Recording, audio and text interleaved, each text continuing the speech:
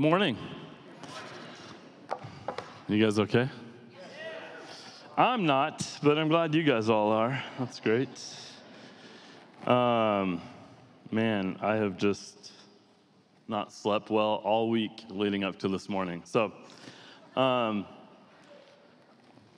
those of you that are new to Anthem, my name's Chris. I'm one of the pastors here. This morning is probably a more serious Sunday than most due to the topic that we're going to be teaching through.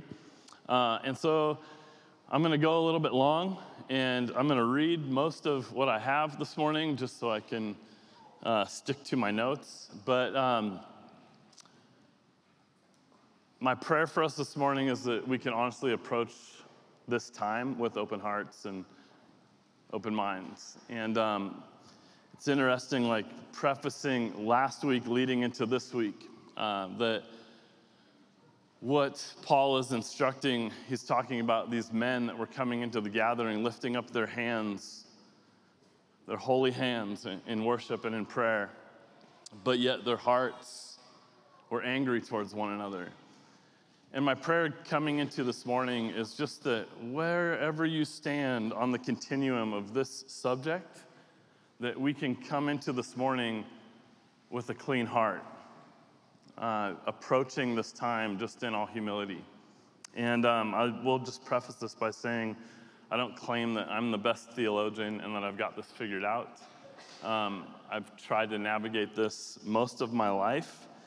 For those of you that don't know, I actually grew up in a tradition of church that was very different than what we practice here. The tradition I grew up in had female senior pastors. Like, it was just a totally different tradition. I went to Bible school in that tradition. I came out of that. I'll get into this a little bit more, but I actually spent most of my life coming from a perspective that was all one way and trying to find center in it, unlike some of you that maybe have come from a perspective that's on the other side and you're trying to make sense of all of this. And so for me, this subject isn't anything new. I grew up in it, was raised in it, and it's not weird to me to talk about it. But for some in this room, that's not the tradition you grew up in, and I fully understand and respect the fact that it's hard to talk about. And as a church, man, this is a defining moment for us. And so I want to pray for us and just ask the Spirit of the living God to come upon this time and to move in our hearts. Would you pray with me? I want you to just take 10 seconds and ask the Lord to quiet your heart before Him this morning.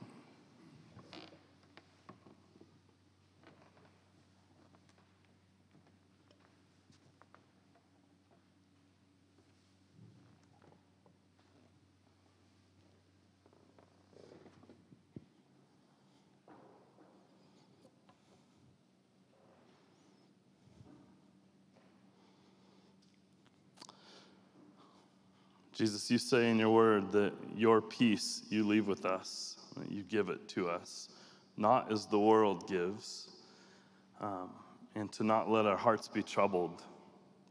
And I just pray this morning, Jesus, that our hearts just be given to you. I pray that you'd move in this time, that you'd open up our hearts to hear from you this morning, God, that you'd protect us from anger and quarreling and all the things that the enemy wants to use to cause division in your church. And in fact, I pray that you'd breathe new life into your church, Jesus. None of us in this room want anything less than the church to be on fire for you, the exact church that you bled and died for. And so this morning, God, I pray your hand be upon this time. We pray this in Jesus' name. Amen. All right. Over the past few weeks, we've been in the study in 1st and 2nd Timothy, and throughout our study in this series, we've tried to reiterate each and every week that when you read the letters that Paul wrote to the churches, these epistles, that it's important to understand that they're rooted in a particular context. Like, these are actually real letters written to real people in history addressing real issues. And so part of our interpretive responsibility and goal is to sort of reverse engineer some of the context that these scriptures were wrote in. In other words, we can't know everything as it was happening, but we can take clues from the text and other historical sources to try to put together a picture of what the context was like. And so that helps us to kind of discern and determine how this letter continues to speak to you and I today. So part of the real power of the scriptures is the power, the ability of the scriptures to be both rooted in a particular context and yet be timeless in how they actually translate and speak to you and I today. And we've been learning this as we've looked at the letters that Paul wrote to this protege, his companion, Timothy. And today is no different. In fact, I want to remind us of this very strongly today because we're going to look at what has historically been the most controversial topic in all of Scripture in all time. The most hotly debated topic today is this one that we're going to dig into this morning. And the blessing and curse of being a church that's going to go verse by verse through passages of Scripture is that we aren't going to skirt difficult stuff, and we're going to hit it head on and try our best to navigate these things. So I sort of have backed myself into a corner by even entering 1st and 2nd Timothy. Like, we got to deal with it. Anthem, and this is just a quick caveat before we get in. I just want you to know that I love you deeply. I love this church. I've never felt sick to my stomach. Any message that I've given, hundreds of messages in 14 years of my life. But I haven't slept well this week. I've been nervous about what your reactions would be to what my opinion is, to where our elders have landed on the subject. It's just literally torn me up all week. I've received emails and texts already up to this point for people that were for and against. And it's just caused like turmoil in me. And I care about this church a ton. Again, I don't profess to be a theologian that knows everything. I'm a man that's desperately trying to obediently follow Jesus the best that I can. But one of the things I've loved most about this church in 14 years is that we are a church made up of people from different backgrounds, many different theological backgrounds, at many differing stages in our faith journey. And that means there are some of you that may be a bit indifferent to what I'm going to present to you this morning, and you may not have a strong opinion about this. It also means that there are some of you that are going to have a very strong opinion about what I'm going to address this morning. There are some of you that are going to feel relieved and rejoice in what I'm addressing this morning, presenting.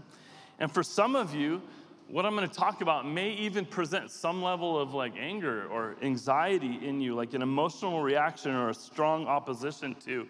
And some of you may feel a rise of fear, whereas some of you may feel like a rise of hope. This morning is not about getting a side. And so really, what pains me the most about this topic is that I'm not a guy that normally takes sides. Historically, I'm a dude that's just we're gonna talk about the scripture, try our best to parse it out, and I might have an opinion, which I'll express this morning, but I'm not a guy that's gonna try to take sides. Like it actually eats me up inside to know that even landing somewhere with this topic is marginalizing some of you while it's actually presenting hope to others. And that's a weird dichotomy within me to try to have to wrestle with this morning. But though I know this will fall differently on different people in this room, I actually have more of a frustration inside of me because I see an equal amount of pride and desire for my way in both sides, which often presents Christians from unity and finding a way together. And so here's what I know, Anthem. As a church family, I believe the Lord has prepared us for this season now. That we have spent several years as a church wrestling through hard changes and circumstances and constantly looking for ways to love each other and be united on the main things in a world that seeks to divide us on open-handed issues. We believe this subject to be an open-handed theological issue, meaning it's not a salvation issue, it doesn't compromise the gospel of Jesus Christ. Close-handed issues are theological debates that we would actually divide over, but I hope this is not for us. I hope we can be a church that will step into hard conversations without all the answers and yet possess a willingness to work out our theology together under the lordship of Jesus. Amen? I want us to not view this as a bomb dropping with some sort of instant change that happens in Anthem. Like, please do not take it as that. Our church elders have been in a conversation working through this specific topic for 6 years.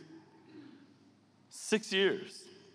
We wrote a bulk of the position paper that will be available on this table over here 6 years ago, and have now just decided to bring this to light, being as we're teaching through 1st and 2nd Timothy.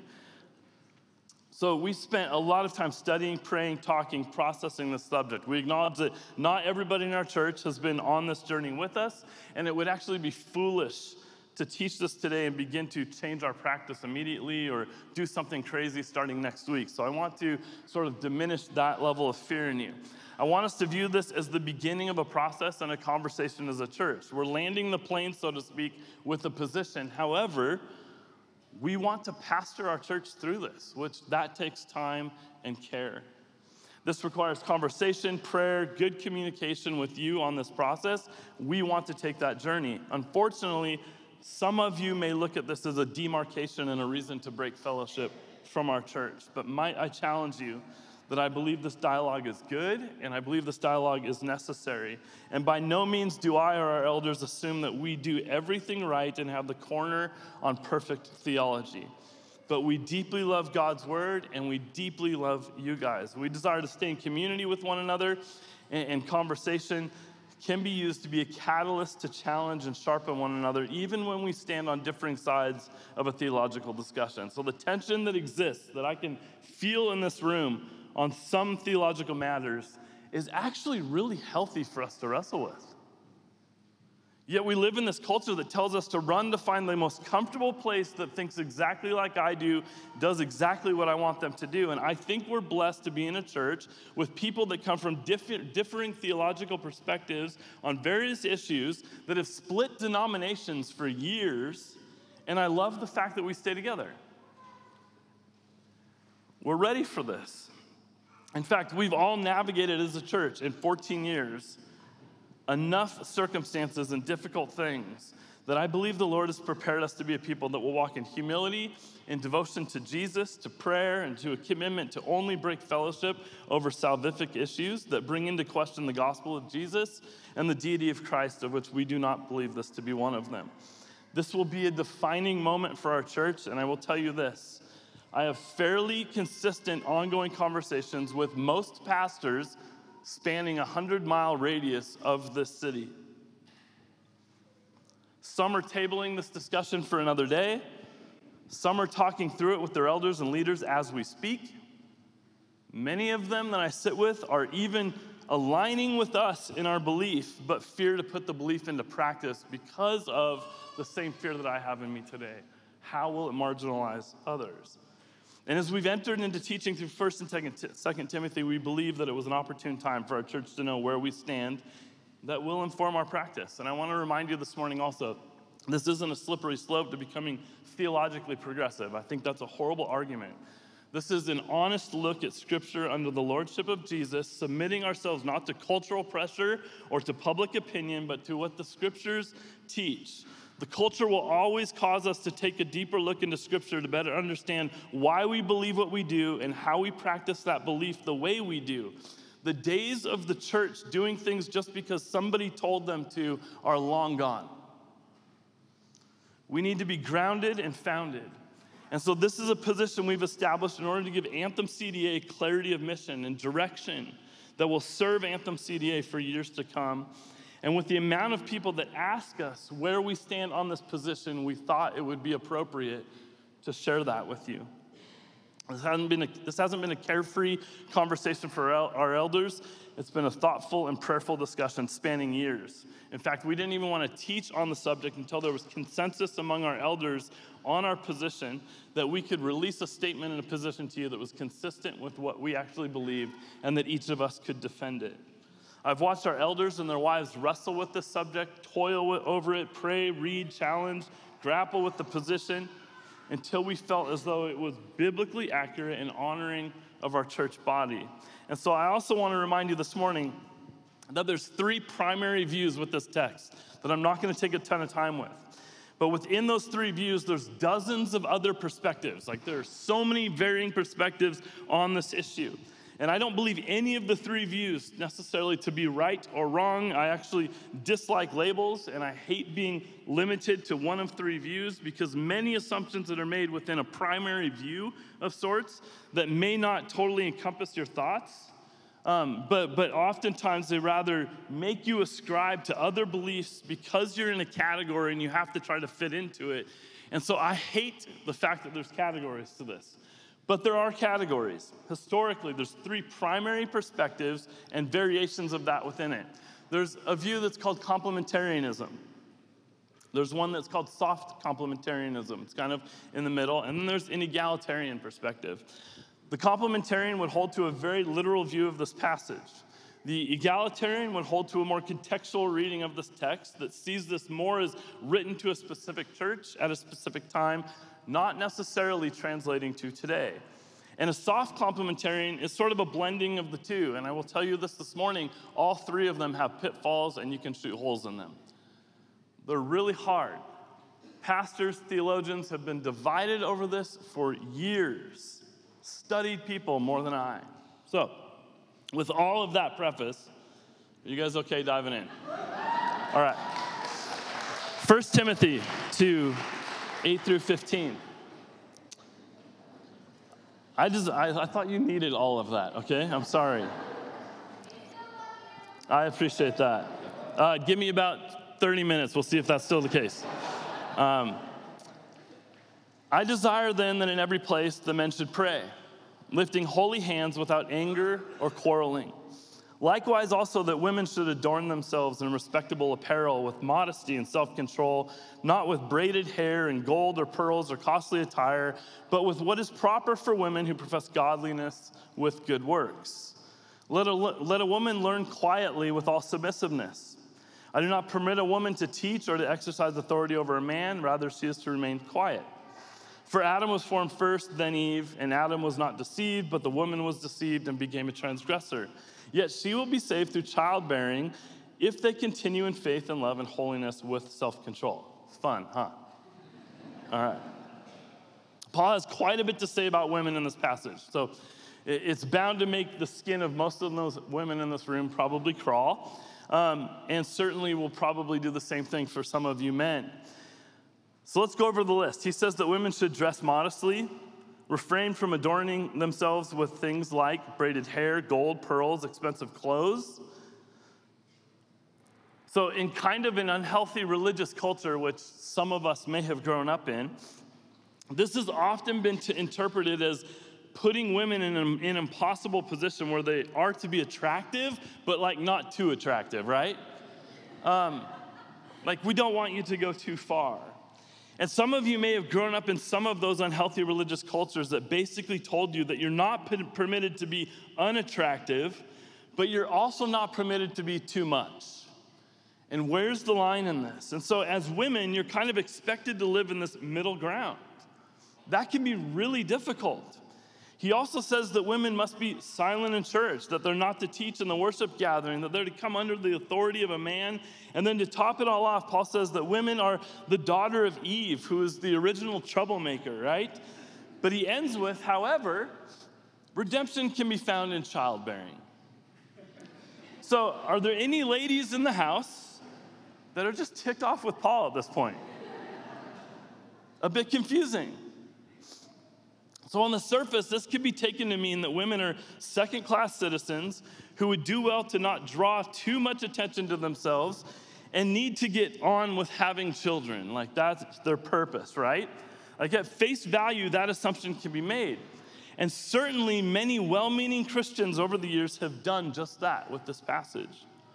And what we want to do is try to seek to understand the scriptures. In fact, most of our Western culture over the past several decades, there are these sort of assumed gender narratives about how men and how women behave. Men are supposed to be the macho thug guys that can fix everything with their fists, right? While women are supposed to be these sort of emotional darlings who have little to worry about in life except clothes and hairstyles. And I know that's generally speaking. But a lot of times the narrative that we receive is exactly that we as men are told that men don't cry. And if somebody hurts you, just punch them in the face. Like, you got to stand up and you got to be a man. And these are the sort of gender narratives in the Western culture that we live in today.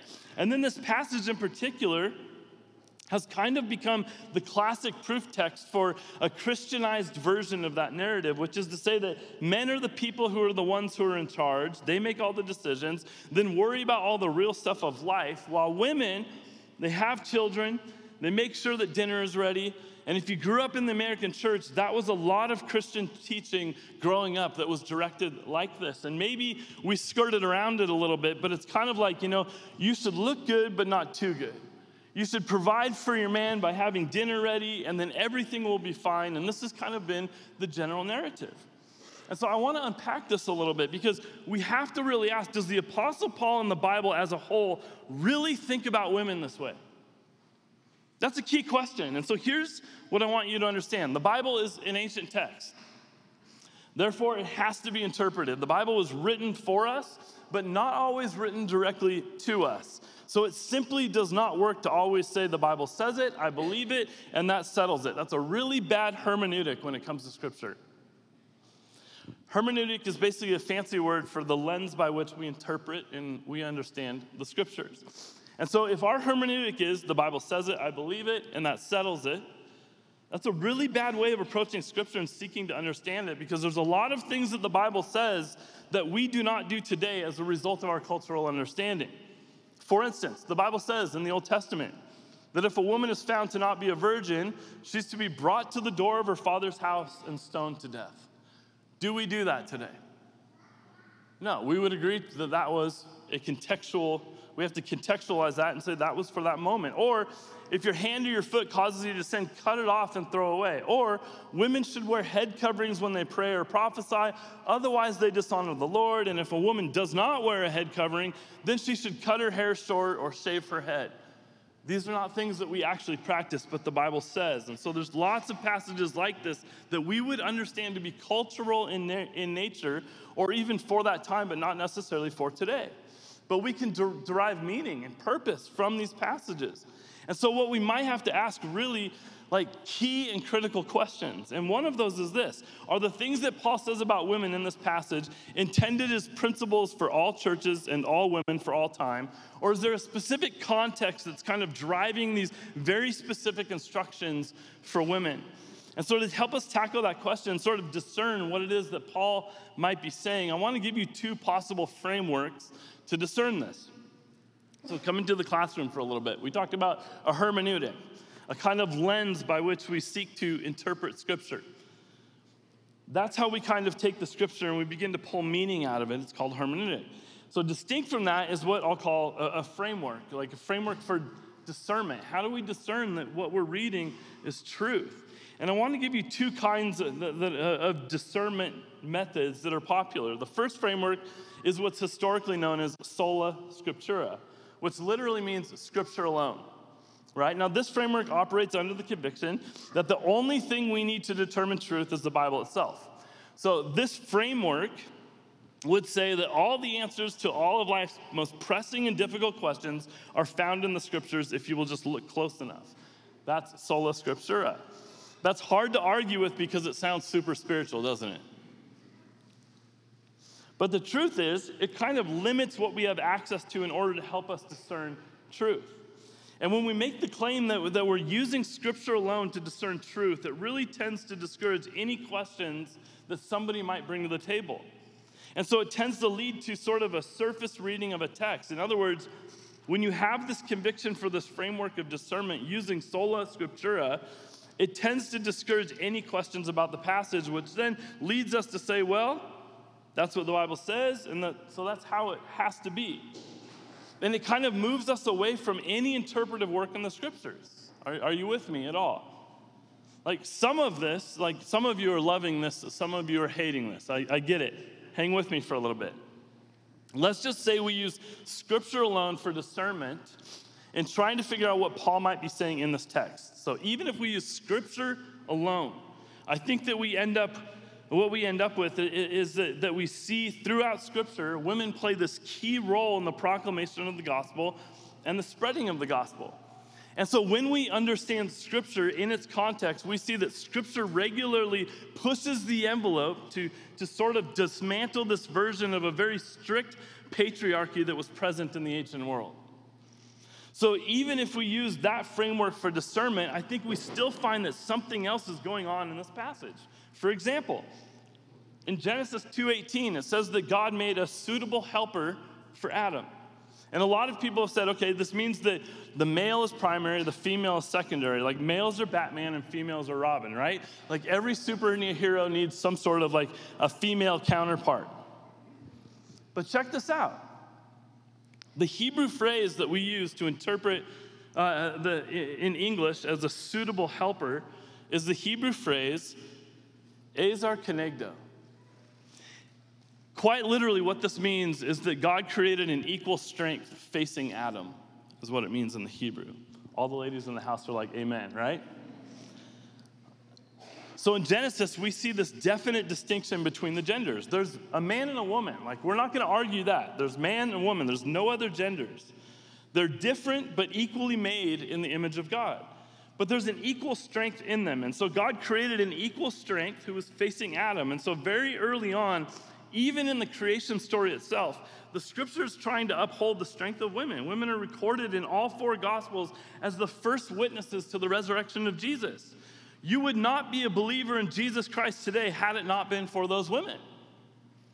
Also, by the way, early in the first century, when rumors of the resurrection were kind of circling around and everybody's trying to figure out and wondering if the resurrection actually happened, a lot of Hebrew people were saying, no, the Christians, just made this up. Like, it's just a story that they made up because they needed a better narrative about their Messiah. Like, they had to create something. But historically, you would never make up a story at this time and put women as the first witnesses or the key part of your story. Like, it doesn't make sense. You wouldn't do that. So the fact that women in all four gospel accounts are recorded as the first witnesses to the resurrection actually gives us some historical credibility to the actual physical resurrection of Jesus. Are you guys okay? Okay. So culturally speaking, if you were making up a story, you would have never placed women as the first witnesses in your story. It just would not have made sense culturally. And yet, here we have in all four gospel accounts, women as the first witnesses of the resurrection. And then actually, Paul himself, speaking of women as apostles and deacons in Romans 16, as he's closing out his letter and he thanks them for their work and the spreading of and the proclamation of the gospel and the good news. And then Paul himself in Corinthians expects women to participate in worship through prayer and prophecy. He tells the church in Galatia that gender divisions have ended in Christ, along with social status and race and other things that were dividing them. And then Mary of Bethany sits at the feet of Jesus in Luke 10, which is a clear sign of her being a fellow disciple with the men. She's learning at the feet of Jesus in order to follow the way of Jesus. We have women like Priscilla teaching Apollos, a man, in Acts chapter 18. We have women like Deborah, who was a judge and commanded the Israelite army. And so even if you take sola scriptura as a framework for discernment, it's clear that something else is going on in this passage in 1 Timothy because it simply doesn't jive with the rest of Paul's writings or the rest of Scripture as a whole. Side note, this is actually a very great example of the dangers of narrowly focusing on one single passage or a single verse without using the totality of Scripture to actually try to figure out your point, to discern through all of Scripture. I heard somebody recently say that I thought was really wise, that no preacher should ever just preach from one single passage of Scripture, but rather we should always have the whole witness of Scripture in mind. So what is Scripture as a whole moving us toward and pointing us toward? So one framework of discernment is sola scriptura, which itself is limiting in how we discern the truth. But I think even if that is our preferred method, even if that's what you adhere to, you've still got to see that something else is going on in Timothy. The second framework that I want to give you is one that's called Wesley's quadrilateral. Sorry, kind of a hard word to say. But John Wesley had these 4 categories for discernment that he used to identify when he was trying to discern truth. And so I'm going to put up this diagram so you guys can see this, because Scripture is still at the core. Is that? Oh, okay, there we go. So it recognizes Scripture as the primary authority and the foundation for all belief and practice. So Scripture is still a key player in how we discern truth. But within Scripture, we can actually see reason and tradition and experience to discern truth. And this is a great model to bring up when people ask how we can know truth at all, or when people tell you that Scripture contradicts itself. People don't understand that there are other resources we can pull from to help make sense of the Scriptures. I can't tell you the amount of commentaries and things I read throughout the week and studying church history in order to even get into a message, because I just want to know the context. I want to know what was going on. What were they feeling? Why was the message being taught when it was? How has the church responded to this over 2,000 years? And so we can use tradition. We use the creeds, classical statements of faith, historical Christian orthodoxy. We can use reason, like, is this logical? Does it make sense? Is it reasonable? We can use experience, like if scriptural teaching is true and affirmed by tradition and aligned with reason, then it actually should revive our personal experience with Jesus. And so how has it changed us? And John Wesley believed that we cannot have reasonable assurance of truth unless we have experienced it personally. And so with this framework, these four pieces work together to help us discern truth. And so when we read and look at Scripture, we're actually allowed to ask questions. We can pull from the collective wisdom of the church over time in order to help us discern truth and ask, really, like, what have our brothers and sisters in the past said about this passage? And the key point in that is past. I'm not talking about what some dude tweeted this last week. I'm saying, let's go back centuries. How has the church responded to this over centuries?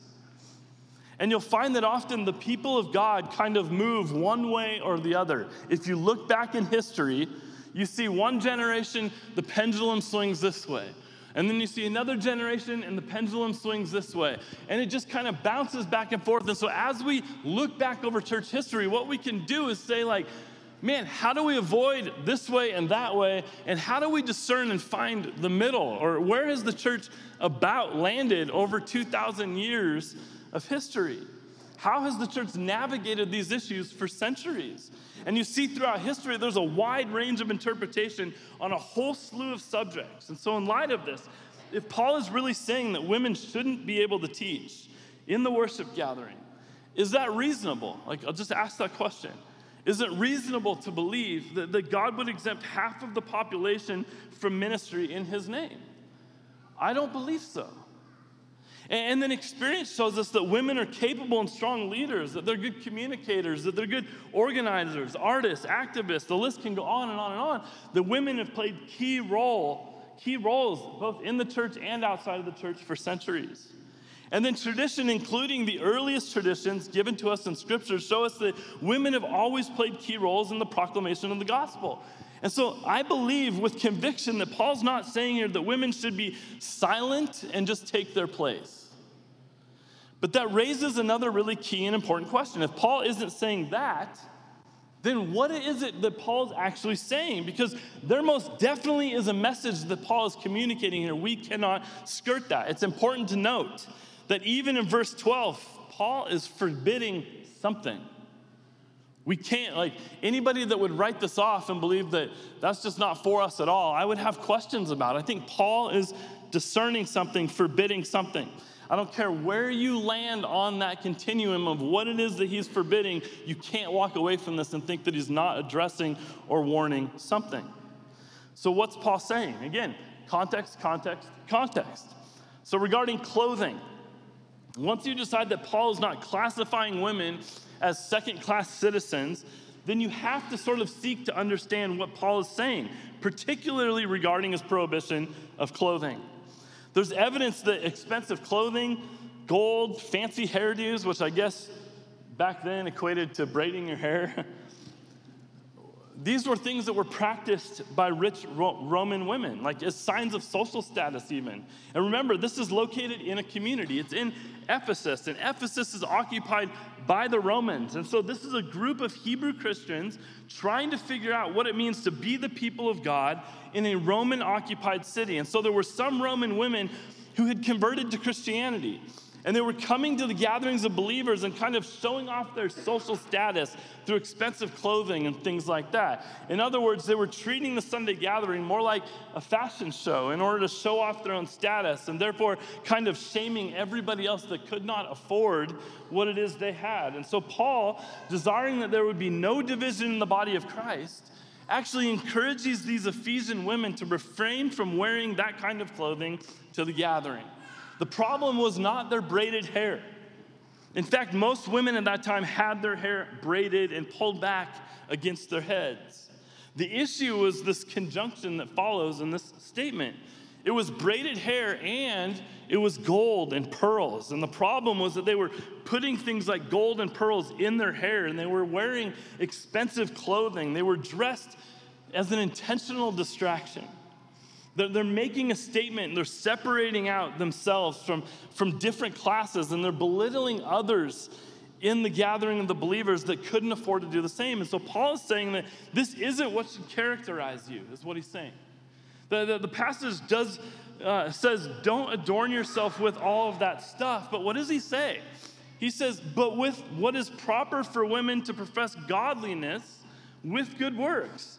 And Paul separates, even in this sentence, he separates the sentence with an M dash, right? That long dash that exists in there, meaning he's giving an example of what would be proper for them to adorn themselves with. And what does he say? Good works. He's saying you should be characterized by your good deeds, that it's better to have your life be marked by your good deeds versus be marked by what you wore or be marked by your status. That translates to today, doesn't it? They'd been vocalizing their freedom in Christ and then choosing to make statements through their dress and their actions in order to make a statement about their freedom, which actually lacked the heart and the attitude of Jesus. They actually wanted to revolt. It was prideful and arrogant. Your dress can actually reflect what you value. That's a fact even today, both on men and women, right? And so Paul's addressing the fact that men are doing a lousy job keeping the unity in the church. They're quarreling and they're angry with each other. They're yelling and shouting at one another even while they're praying. And that women are being just as disruptive, but in a very different way. And these people were setting themselves apart, but not as the set apart that Jesus had in mind. It was setting themselves apart to draw attention to themselves, not to the Lord. And so once they're set free from that kind of typical stereotype, then they're free to pursue learning, which leads us to what Paul does say about teaching and learning. Are you guys with me? I know this is a lot. Okay. So an important part of the message that Paul wants to give is actually very easy for us to miss given everything else that we're reading in here, and we have the tendency to get frustrated with what we read and then just skip by this. Because you can kind of gloss over this when you're frustrated. But he says quite clearly that a woman should learn quietly with all submissiveness. Now, the wording here trips us up a bit because we assume that when he says quietly and with all submissiveness, that the women are supposed to sit and listen to the teaching of a man. Like, you should be quiet, don't talk, silent. But it actually doesn't say that in verse 11. It could just as easily say that women are to sit and listen in full submission to God in the same way that men are to sit and listen in full submission to God. In fact, one translation says it this way: they must be allowed to study undisturbed in full submission to God. And so what Paul is actually stating is that women are to be learners. They're actually to be disciples in the same way that men are to be in full submission to God. And so Paul's general conviction is that women, just like men, must be allowed to learn and to develop the gifts that God has given them so that they can participate in the proclamation of the good news of Jesus just like men. Now then, Paul goes on to say, I do not permit a woman to teach or to exercise authority over a man. Rather, she is to remain quiet. Briefly, that word quiet is really interesting. It does not mean to be silent. In fact, one of the translators of the ESV version of the Bible argues that when they were translating the ESV, a handful of them wanted to use a different word instead of quiet because they felt like it sounded too much like silent, and that wasn't what the original text was hinting at. What it was hinting at was more well-ordered or in quietness, like as in a posture to learn. But the handful of men that sat on this team to translate the ESV were outvoted by another group. Like they were outnumbered, and so they went with quiet. And so it is unfair that we read that and what we assume is silent, because that's not exactly what it's saying. So why does Paul go on to say that women must be under the authority of a man? Well, one perspective is that the largest temple in Ephesus was the temple of Artemis. Artemis was, in fact, the goddess over a female-only cult in which women kept men in their place, sort of. So if you were writing to a group of people in Ephesus and telling them that because of the work of Jesus Christ, all the ways in which the culture has organized male and female roles have now been rethought, you might as well avoid the opposite misunderstanding that you're not trying to just recreate the Artemis cult, but on the other side. And so we're not trying to just say that women ought to rule over men, nor are we saying that men ought to rule over women. But rather, what Paul's saying is that men and women alike should be allowed to pursue the way of Jesus together in harmony. Another perspective, not to minimize that one, but an opinion that, more of an opinion that our elders have been drawn to, that I'm drawn to, is that when these words teach and authority are used together, they're actually making a statement. And though syntactically these words teach and have authority are two different words, two different things, it's actually pretty close to one thing, because the authority that was exercised in the early church was done through the Word of God. And not from a hierarchical status. And I think that the early church recognized word-based authority or a teaching authority. And there was something that Paul saw in these women in Ephesus that was usurping the doctrinal authority that was given to the elders of the church in Ephesus. And so my opinion, though I know many might disagree, is that it isn't teaching that Paul's taking issue with these women, or it isn't teaching that Paul is taking issue with these women. It's actually their desire to disrupt the gathering of believers and what it is that the elders are teaching in order to present their own teachings as authoritative and leading the body of believers astray. And I think given the context that this is written in, the whole first chapter of Timothy, 1 Timothy, is about what? It's about people in the church swerving from a good heart and a pure conscience and being led astray in vain discussions and myths and speculations. And they've disregarded the law and the ability that the law has to identify their error and lead them back into the gospel of the glory of the blessed God. That's what it says in chapter 1. And so Paul is deeply concerned that there were elders put in place to keep the church on the rails, so to speak. And the church is getting off course as a result of these women that are usurping the authority of the elders that the elders had been given in order to protect the doctrine of the church, and yet they're coming in and they're teaching a different way. And I do not think that we can make the leap to believe that this is all kinds of teaching for all time. I'll talk more about this next week, because this is sort of a two-part thing as we talk about eldership next week. I do believe that God has reserved the office of elder for males. And this isn't because of some hierarchical structure, as much as I believe that there's a gender specification given to the role of elder in chapter 3 as an overseer and guardian of the doctrine of the church. Much like the way that God has charged men to be the head of their households, and I know some may not like that terminology, but men, you don't lead with an iron fist. My wife and I get into premarital counseling with people when we go into Ephesians 5 and we talk through that passage. And I'll tell you what, I've never once had to step up into my house and be like, Heather, you need to do what I say. I'm the man of this house. In fact, my wife is often the role of the Holy Spirit, I'll be honest.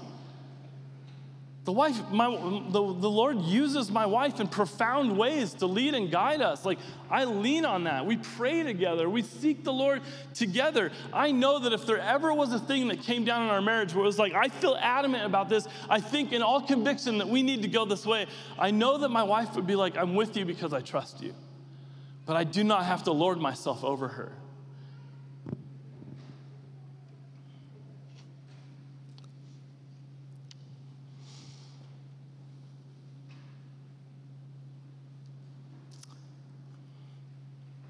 This is the same in the church. The elders of the church do not rule as we understand ruling in America. And I hate using that word because our English messes it up. Our elders pray for and serve and love and protect and guide the church. That's our role. Not to rule over her and slam a fist over her and make you follow us. That is not what God has asked us to do. But unfortunately, many have limited the giftedness of females in the church and restricted their ability to teach the church as a result of this passage. And when I look at the gifts given to believers in Ephesians 4:11, what are those gifts? The fivefold that we often call them, right? Pastor, teacher, apostle, prophet, and evangelist. And when we see those listed out in 4:11, what we realize is there's no gender specification given to those gifts. That's why we have a female pastor on our staff.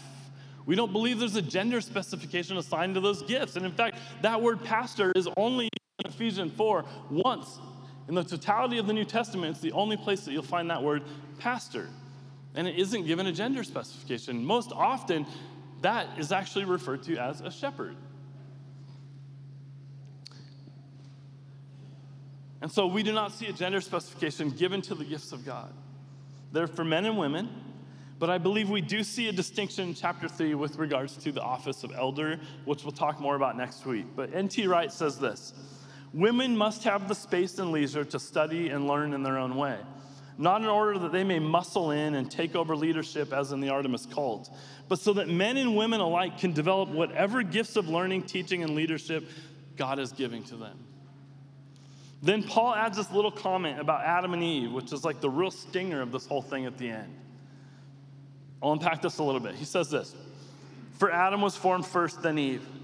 And Adam was not deceived, but the woman was deceived and became a transgressor. Yet she will be saved through childbearing, if they continue in faith and love and holiness with self-control.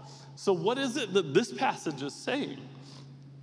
I believe that Paul's referencing back to a created order, but not with the intent to state that there was a hierarchy per se, but to reference what happened in the garden. Adam was formed first, then Eve created out of Adam, and Adam knew of the tree of good and evil and knew that God had told him he could not eat, that he could eat from any tree within the garden except for this one. That if he ate from that one, he would eat of it and he shall surely die, is what the Lord told him. God had given that command to Adam in hopes that Adam would protect and watch out for Eve, that he would guard her from error, that he would share that information. This wasn't about lording himself over the woman, but it was about protection and guiding her properly. And so who did the serpent go after? Eve, the one who did not have the information and was more easily deceived as a result of being ill-informed. Adam was the one that was commanded this. And so whose fault was it that she ate the fruit? It was Adam's, technically. Like, he knew better. He didn't protect her. But in fact, he watched her eat the fruit, and then he partook of the fruit himself. Much like the elders that had been put in place to oversee the church in Ephesus, whose fault is it when these people in Ephesus are being led astray? As Paul's talking about. Whose fault is it? Ultimately, people make their own decisions. But I do believe it's the responsibility of the elders to teach the church proper doctrine, to establish guardrails for the church to function within. And that doesn't mean that others can't teach, including women. In fact, Paul taught in the churches and was not an elder himself in a particular church. The only restrictions, I would say, that need to be on a teacher in the church are probably those found in the deacon section that we'll look at in a few weeks. And also that we're told in James that not many should be teachers because teachers are judged with a greater strictness. There's something significant about those who teach the Word of God, whether that be from a stage, in a home, in a large group, in a small group, men or women. The teachers should be held accountable for the things that they say. What about verse 15? And I'll start wrapping it up. Oh, are women saved through childbirth? Does that not sound crazy when you hear that? What he's not saying is that a woman's redemption is her ability to give birth. Because that would mean that your life as a woman has to fit into a really narrow kind of narrative, right?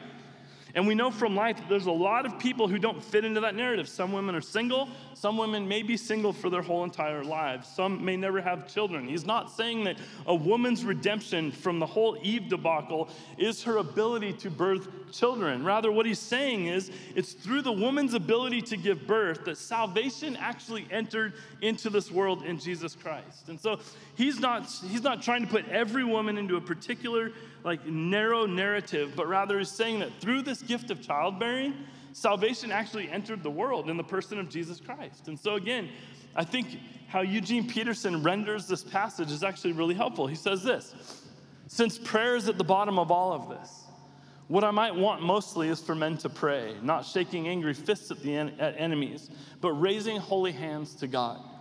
And I want women to get in there with the men in humility before God, not primping before a mirror or chasing the latest fashions, but doing something beautiful for God and becoming beautiful doing it.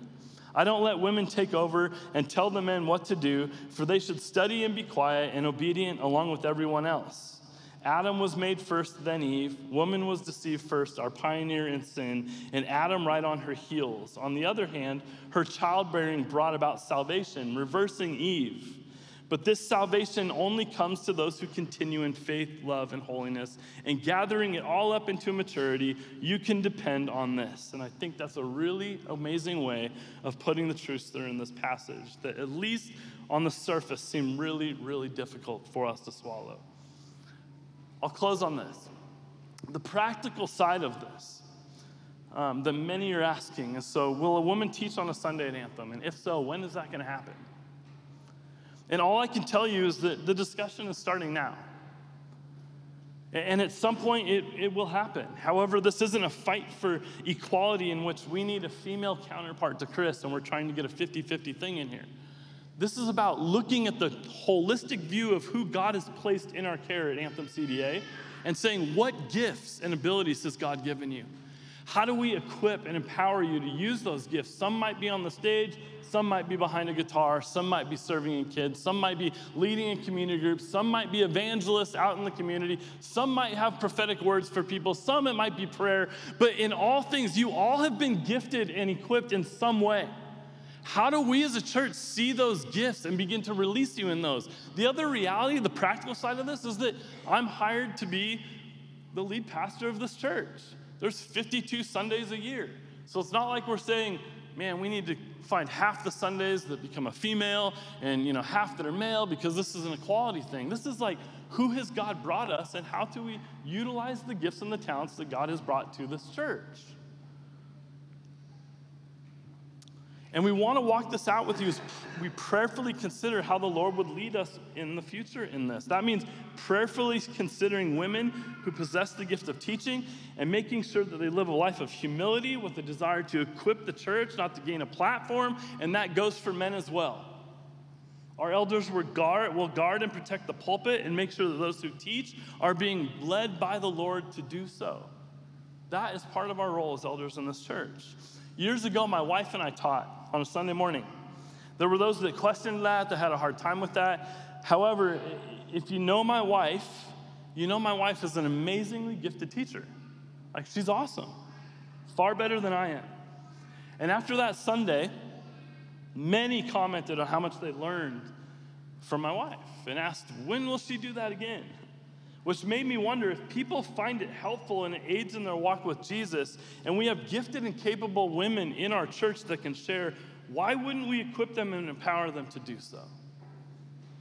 So actually, here's a really practical encouragement that I'm going to leave you guys with. And I'm going to ask you to stand, and I'm going to pray for you as I dismiss us this morning.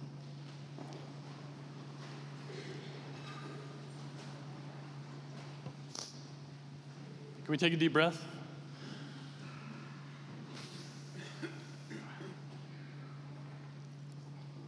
Here's my encouragement to you guys. In light of what we've learned in 1 Timothy, here's my encouragement to you. I want you to find a woman, a female, and not find one. I'm not asking you to go find women. Please don't take this wrong. I want you to prayerfully find a female in your life, and I want you to empower her today. Love her and support her. Let her voice be heard. Let the skills that God has given her be used for God's glory, and don't suppress that in her. Let her thrive as the person that God has created her to be. Amen? that is the best model of Jesus that we can be to the women in our church. Empower them, encourage them, equip them. And I pray that our church is that for both males and females. I mean, our church historically for 14 years, please understand, women have played every role in our church. 80% of our staff are females. They've played every role in our church with the exception of ever teaching on a Sunday morning. And I've done that in tandem with my wife before. So it's not like there's a massive shift happening, but we can be more intentional in the church in how we view the role of men and women and how we empower one another. Do we actually believe that God has created both men and women distinct from one another to actually complement each other in such a way that we paint a better picture of the gospel of Jesus to the world as a result of us being together? Do we believe that? Can we live in that? Can we practice that? Let me pray for us. Jesus, we thank you for your word. And I thank you, God, for this time. I don't take it lightly that you give me these opportunities.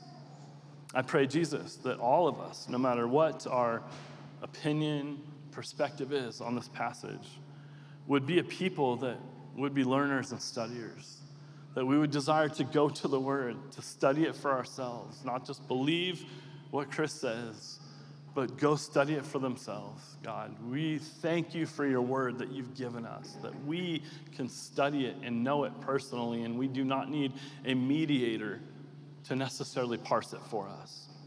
And so I pray for your church that there be a fire within us to draw near to you, to literally consume your word, to eat the scroll, to say. To be a praying church that would continue to take these things before the living God and ask, God, how have you called us to function in 2023 in Coeur d'Alene? And would we be a church, God, that would be willing to take a risk on people that the world has not taken a risk on, God, men or women? I pray that we are a church that sees giftedness, equips giftedness, empowers giftedness, and releases people to be who it is that you've called them to be, and does not suppress the gifts of God in any shape or form, regardless of their gender.